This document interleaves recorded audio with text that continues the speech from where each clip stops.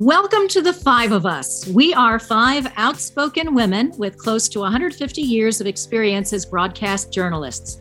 We left our jobs on the very same day, and we are dedicated to helping women avoid the many pitfalls common to the workplace. We've heard from hundreds of people recounting tales of woe on the job, and we have done the research. We're putting it all in a book, and we are here to help. I'm Roma Torrey, and along with Kristen Shaughnessy, Janine Ramirez, Vivian Lee, and Amanda Farinacci, we are the Five of Us. Hi, everyone. It hasn't gone unnoticed that we are entering a work revolution in this first quarter of the century. Artificial intelligence and advanced technology is creating an explosion of new careers and also leading to the extinction of others. And it's happening so quickly, many of us have yet to keep up with it, let alone even notice what's been going on in the workforce lately. So it's time for a reality check. The future is here. I always, think of the Jetsons and all the cool things that I used to think were just so amazing as a child. Some of that is here. I mean, we don't have flying cars yet, but we do have self-driving vehicles, and we're just sort of on the verge of, that being the new revolution in transportation. So anyway, work is changing at an exponential rate, and we've already lost some jobs that we used to rely on, even 10 years ago. So Janine, why don't you start us off and sort of give a rundown of the jobs that have disappeared lately? Well, it's not even lately. Over the course of my lifetime, I mean, there was a point where Kodak was the premier industry company, right? Because it was like film and processing film, and that's Kodak went bankrupt. Nobody's doing that anymore. It's all digital. That's gone away. Travel agents, you usually want to book a trip. You went to a travel agency and they put together your whole itinerary and you paid that person. That's gone away for the most part. You just do everything online. You can research online. You can book everything online, the hotel, the airfare, everything. You go to stores these days, there's a lot of self-checkout. So where are the cashiers? You go and you could, check out yourself. So those jobs are disappearing. Bank tellers. I remember when I was little, my mom used to have to go to the bank and stand online to deposit a check or take money out for the weekend. The banks were closed on the weekend. So here, you get ATM, you do online banking. There's no real need anymore as much for a bank teller to get your money and exchange money and deposit money. You just could do that all online. You can go to McDonald's. You go to McDonald's and there's like an app. You could order off of the app. You don't have to tell somebody your order. And then they just give you a bag filled with whatever your order was. There is, taxi drivers. Obviously, in New York City, taxi drivers have been having a hard time. They paid a lot of money for a medallion to become a yellow taxi driver, and Uber comes around, and now they're still drivers right now, because you did talk about self-driving cars. There are drivers, but now the whole technology on how to hail a cab is on your phone. It's all technology based. So it eliminates a lot of the yellow taxi drivers. It eliminates a lot of dispatchers who used to talk to the taxi drivers on where to go. Cable TV, newspapers, people are getting their news online and not getting the print version anymore. People are streaming, people are watching shows streaming. So the whole television industry is going through a revolution. There's, warehouses, a lot of people are not doing the packing and the stock room duties anymore. That's all automated for the most part, that as well. Accountants, even like normal people, individuals are just going to TurboTax and they're doing their tax returns online. And the computer is now flagging, if there's something wrong, and we'll fix it. And same thing for a company. They'll turn to like a QuickBooks and they'll be doing entire payroll systems or expense tracking online. They don't really need a person to take care of the books. I mean, it just goes on and on and on, from postal workers, right? We're seeing like the U.S. Postal Service, that's not being able to maintain itself. It's not sustainable, based on everybody just doing all their stuff online. You're just emailing people, or you're just paying bills. You're not really putting it in the mailbox anymore. And so the whole automation is changing everything. Customer service, even customer service, everything is virtual. Is how can I help you? You see it right on the screen. So there's a virtual assistant for you for that. So obviously automation is cheaper for companies. They can get these automated systems to work 24/7, unlike people. There's no compensation or benefits after you put the system in place. There's no compensation, there's no benefits. They're usually faster. Specifically for jobs that are like more repetitive or monotonous, or a little bit more dangerous, like even drones are going in to do some surveillance work or some detonating of bombs. It's not a person anymore. So across all industries, technology is really taking over all these jobs. And so it's going to keep going like that. It's not going back. So those industries and those jobs, a lot of them are gone forever.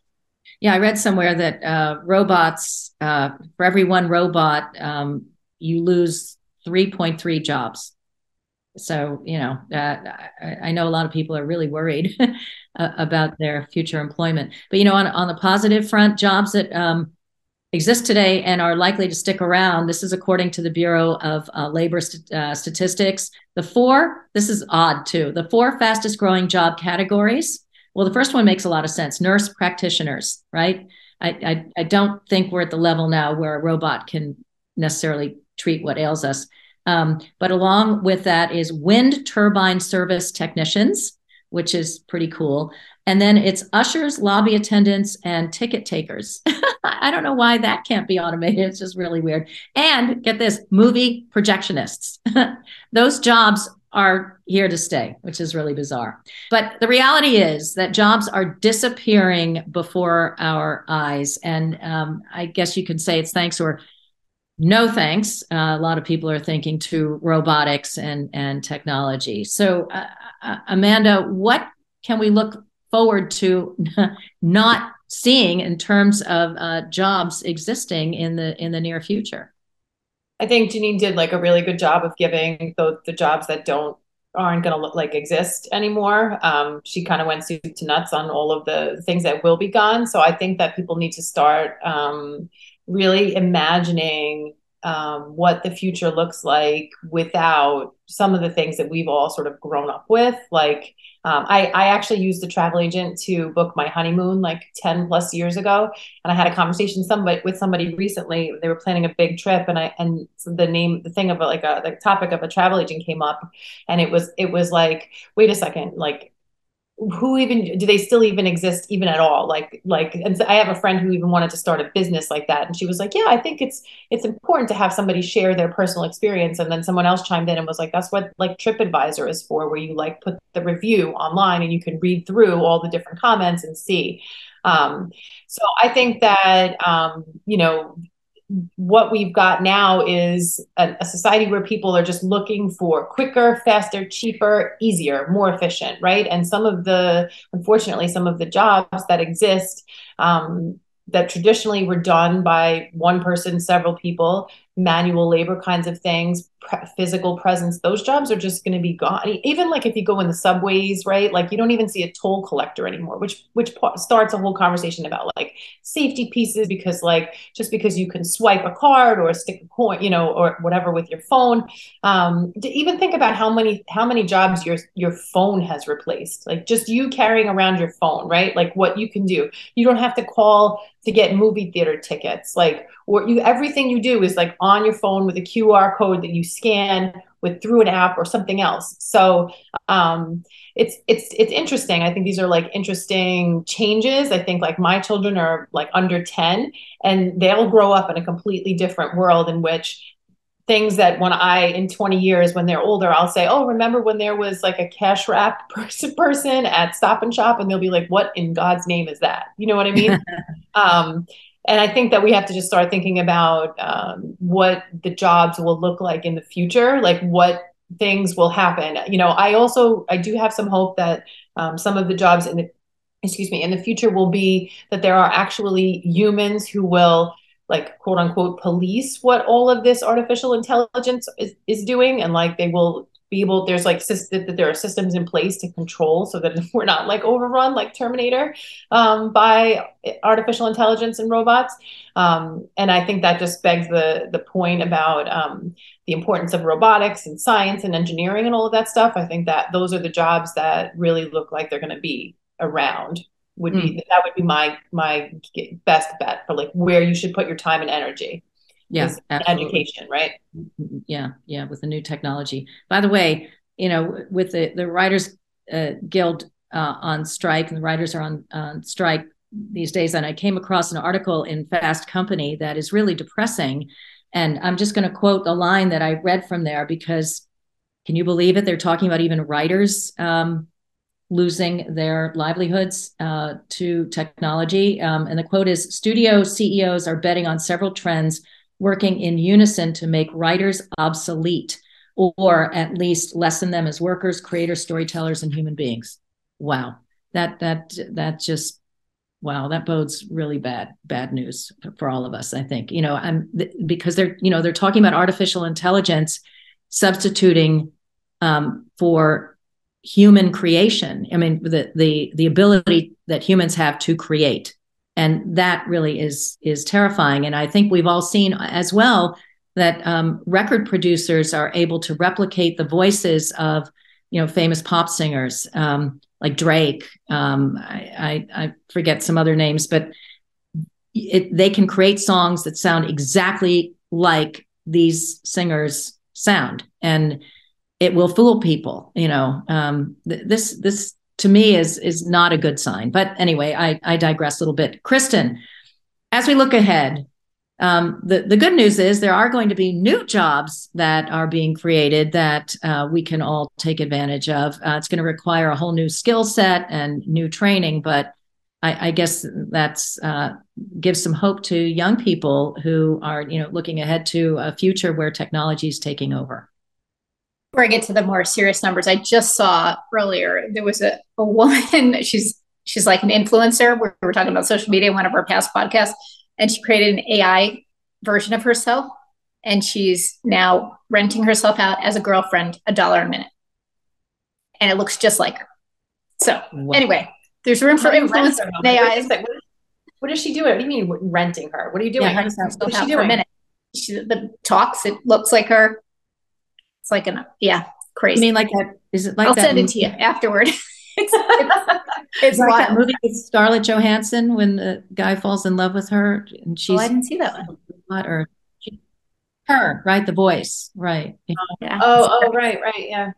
All right. So some other numbers now. That was just something that I saw. The World Economic Forum of this year, they estimated that about a quarter of the jobs that we have right now are expected to change in the next 5 years, which is pretty significant. It's about 23%. Wow. So 69 million new jobs will be created that we don't know about, which is great, but 83 million jobs will be eliminated. So that's a scary number, because 69 million to 83 million is different. These are some of the jobs that they say they expect 2 million jobs to be created in each category from this year, 2023 to 2027. It's heavy truck and bus drivers, which is interesting, right? With all the automation. Vocational education teachers. So there's been a lot of talk, will college be as necessary? But vocations will be. So I sort of feel like all the people who do the vocational schools get their comeuppance, which I like, like they get their turn in the sun, which is nice. Self-driving mechanics, because I always wonder what happens to mechanics when everything goes electric, right? Because then it's a computer, but they need self-driving mechanics, and machinery repairers. Those are the categories that will add 2 million jobs a year. Some of the other jobs that they say will happen are autonomous and electric vehicle specialists, which makes sense, AI and machine learning specialists, environmental protection professionals. Some of these job titles, I'm like, there's a couple more too. Fintech engineers and sustainability specialists. So first, I guess you have to figure out like what each of these jobs really entails and where it fits into your world around you. And then in Replicon, they had this, I thought this was funny because it's chief productivity officer. I'm like, really? Like, what is that? Come on, right? Chief productivity officer, they're probably making a huge amount of money, whatever. So instead of, I guess, a CEO, you have a CPO. I don't know. Then they have an excess capacity broker. And you're like, what the heck is an excess capacity broker? Turns out if it's like they take all the idle assets because you won't need as much space, you won't need as much machinery. So rent those out and find out where they can be utilized. So that would be what that person does. Remote drone drivers and pilots. You were talking about drones, Janine. So they need people who can figure them out and get them where they want to go. A medical mentor. This would be someone who follows up on your appointments, because you know how all the doctor's appointments are sort of so rushed now because healthcare is the way it is. This is someone who checks up, makes sure you're following all the protocols, also helps you through the insurance process if you need that. So all those different things, that liaison that really is missing today. So that makes sense. Two more for you. A cybersecurity threat specialist, for obvious reasons. I think we need those now. And then the other one, or two more, virtual reality programmer, because virtual reality is so big, especially among like the teenage set and the 20-year-olds. And then the final one is an end-of-life coach. And yes, you have hospice, but this is more creating more days to live, putting more life in your days as opposed to putting days in your life. So just a different way of thinking about death and the end of your life. Wow. Well, that's profound. Very sustainable way. Wow. Yeah. Well, you talk about all these things and they're going to require specializations and new ways of learning and new curricula in schools. And yet I've heard it time and time again that schools are not preparing students for the future. And so I think it's time for a reset in the way we think about education in this country. And I know that, Vivian, you've been eager to talk about that because it is a problem that is pretty obvious these days. Yeah, there's a weird chicken and egg kind of argument happening on that. I'll get to that in a second. First off, a couple of stats showing just how bad the situation is. There's an organization that's been around since 1956 called the National Association of Colleges and Employers. So these are the institutions who have been linking with potential employers for decades to try and make sure that those in higher education are providing students what they need to be productive members of the workforce, right? And what they are reporting is that over the last couple of years, only 30% of colleges and universities' career centers in the United States actually had industry partnerships that the students on campus could take advantage of. So that's a dismally low number. Yeah. And it shows that the relationships between higher ed institutions and organizations and companies, they have not been established and thriving over the last several decades since this NACE organization has been in existence. And then recently, Google and a consulting firm known as BCE did a survey of more than 160 American business executives and couple dozen higher ed officials. And what they found was that only 36% of the employers felt that their workers were coming out of higher ed institutions with adequate training. So the employers are noticing that the students are missing something. Meanwhile, there is a model out there. I read a report about Northeastern University in London, which started something that they called an experiential learning partnership with a tech firm known as ServiceNow. It started in 2021. And what the students of Northeastern University did was they were placed in jobs with ServiceNow, where 80% of the time on the job, they were actually learning new skills that that company wanted them to have.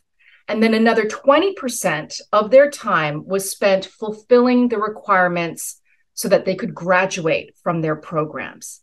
So it's made easier because the UK actually has a government subsidy that universities and colleges can take advantage of to make these partnerships available. There's nothing as robust here in the United States, although when you have organizations like the National Association of Colleges and Employers, you would think that they would be talking to each other. Meanwhile, the chicken and egg argument that I was talking about before, and this was a direct result of the pandemic, there's a lot of statistics showing that there's an incredible drop in the number of students, potential students who are enrolling in undergrad programs.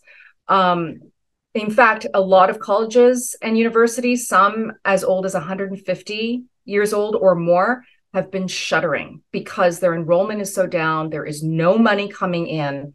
Couple of examples: Lincoln College in Lincoln, Illinois, shut down. San Francisco Institute of Art, shut down. And experts are saying that if college is on the horizon for you or for your children, that you really should be looking at the college's financial situation. Like, take a look at whether they have academic bloat. I'm not even sure how you would even start to measure that, but the fact remains that there is declining domestic enrollment, and a lot of these colleges and universities are relying on international students who come with cash in hand. The bulk of them do not apply for scholarships the way American students do, and they're ready to start paying for their tuition. Another sobering statistic is from the National Student Clearinghouse Research Center, which reported last fall of 2022, that over the last couple of years, enrollment had dropped by 1.4 million students compared to 2 years prior to that. And that represents a 9.4% drop. There was a whole bunch of other microdata in their study that they put out last fall, but it's a terrible number. I mean, the private elite colleges and universities like Ivy Leagues, they're fine. They're still fine. They'll probably be fine for quite some time. It's the smaller colleges and universities and the public institutions that are hurting the most because they're lacking revenue. Are they lacking revenue because students are figuring, it makes more sense to go get a job anywhere right now to try and make money? A lot of students, they weren't able to afford the technology you needed to go online, so they dropped out during the pandemic. Their parents lost jobs during the pandemic. And what we're finding right now is that even with the pandemic sort of receding behind us now, the enrollment isn't quite up to where it was even a handful of years ago. Mm-hmm. It seems to me like the trend is targeted learning now, that more and more kids go to school because they want a good job. I mean, I know that goes without saying before, but I think the days of, going to school, not knowing what it is that you want to do and just majoring in liberal arts are going to the wayside or waning. I think we really need to pinpoint an area or a field that we want to excel in and be trained specifically for, because the workplace is just changed so dramatically, and technology has truly taken over. I always end with a quote, and I'm going to end with this quote, but there's a little more explanation to it, and it's kind of chilling. And the quote is from Ray Kurzweil, who's a sort of a futurist scientist who's made some predictions in the past that a lot of people say have already come true. But in his quote, he says, artificial intelligence will reach human levels by around 2029. Follow that out further to say 2045, we will have multiplied the intelligence, the human biological machine intelligence of our civilization 1 billion-fold. So, and just to amplify on that, Kurzweil, who gave that quote, had predicted that he calls it technological singularity. And that is defined as the crucial moment when machines become smarter than humans. And he says that's going to occur in our lifetime, when machines become smarter than humans, and it will, in essence, go beyond our ability. Machines will go beyond our ability to control them. And it keeps, what keeps coming to mind is that scene in 2001: A Space Odyssey, near the end, when the computer HAL has essentially taken over the spaceship, and the character Dave, who's the astronaut, wants Hal to open up a door, and Hal says, "No, I cannot do that, Dave," in that awful flat voice, and it's like, oh my God, the computer is overruling the human, and we're close to that point. And then there's just one other thing that really caught my eye, and that is that Kurzweil is projecting that it's won't be long before we can achieve, get this, immortality. And he actually said it could happen as early as the year 2030, just 7 years from now. And just to sort of put a exclamation point on that, he said he believes that our technological and medical progress will grow to the point that robotics, which he calls nanobots, will work to repair our bodies at the cellular level, turning disease and aging around thanks to the continual work of robotic know-how. And then voila, immortality. Can you imagine? And he's projecting as soon as the year 2030. Wow, it's a little great, disturbing and apocalyptic about that. So we could achieve immortality only to have absolutely no function left. No ability to work at the no control, right? Because they're all gone, because they've all been automated. It's a weird, it's kind of some kind of self-destructive, I don't know, paradigm. Do you guys really want to live forever? No.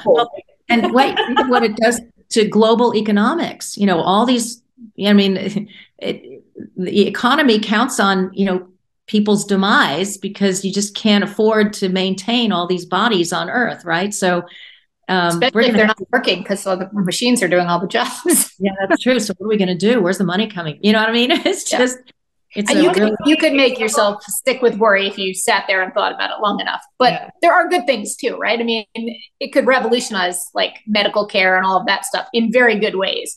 So you just hope the people with the power who are programming these machines have integrity. What's a good example? How if you guys have like Stop and Shop, I don't know if you have that like near your house or whatever. We have that near my house, and they have that like robot thing that like goes around the aisles. And so we've been in the store where, and my kids like are kind of interested in it, but I think they're a little bit afraid of it because it's like this like it almost looks like a maid on a, I don't even, whatever. It's just weird. It's just a weird thing. But we were in the store one day when the thing was like literally following somebody, and my girls were like, "Mom, like, what is the robot doing?" And it was a woman and like an older guy, and you could see they were like visibly. I think that the machine, I assume there's some control on the machine that's like in some room somewhere, but like people were flipping out because this robot was like on a mission following this woman and her husband like up and down every aisle. And I'm like laughing about it, but like that's the whole point, right? Like where you're like, wait a second, why is this friggin' machine following me? I'm trying to buy some friggin' apples. Like, get me out of this place, right? Like that's the whole point. Aren't they for like to clean up spills? And they are. But we were at a restaurant and they delivered our food. There was 2 robots. They delivered the food and were like taking orders and stuff. Oh, that's wow. How about delivering the news? I was in Toronto not long ago. I was driving and I almost had to pull over because I realized this voice had given all the top headlines, the weather, and sports. And it was all in a monotone. And she said certain things that Torontonians would not say. Like you don't refer to the MTA here in New York as the Metropolitan Transportation Authority. But this voice referred to the TTC, which is the equivalent in Toronto, as the Toronto Transportation Authority. And I was like, first of all, nobody would say that in Toronto. Second of all, it sounds awful. Third, nobody says Toronto in Toronto. And it was just, I was stunned because, on the heels of Apple announcing that they were going to hire more AI voice trackers to do their audible books, their auditory books. I mean, it's coming. It's here, right? We'll give it another year. They'll probably perfect the voice, right? Or another 2 years. They'll sound human. I have faith though that human beings are going to want connections still mean something, and there will be enough pushback. I hope and pray, but you know what? I want an usher. I want a movie usher. And a movie projectionist. I mean, I really hope, but there's a cynical side of me that says it's a lot cheaper to get a robot to do these things and get artificial intelligence to voice a news anchor, and it's scary. It really is scary. We just have to hope and pray that that wisdom prevails. Wisdom prevails, and that there's, as you say, integrity and ethics that go into it. All right. This was great conversation, guys. We should go, but good luck to you and folks listening in. I hope you're able to keep your jobs at least in the next year. And we'll see you next time. Thanks again.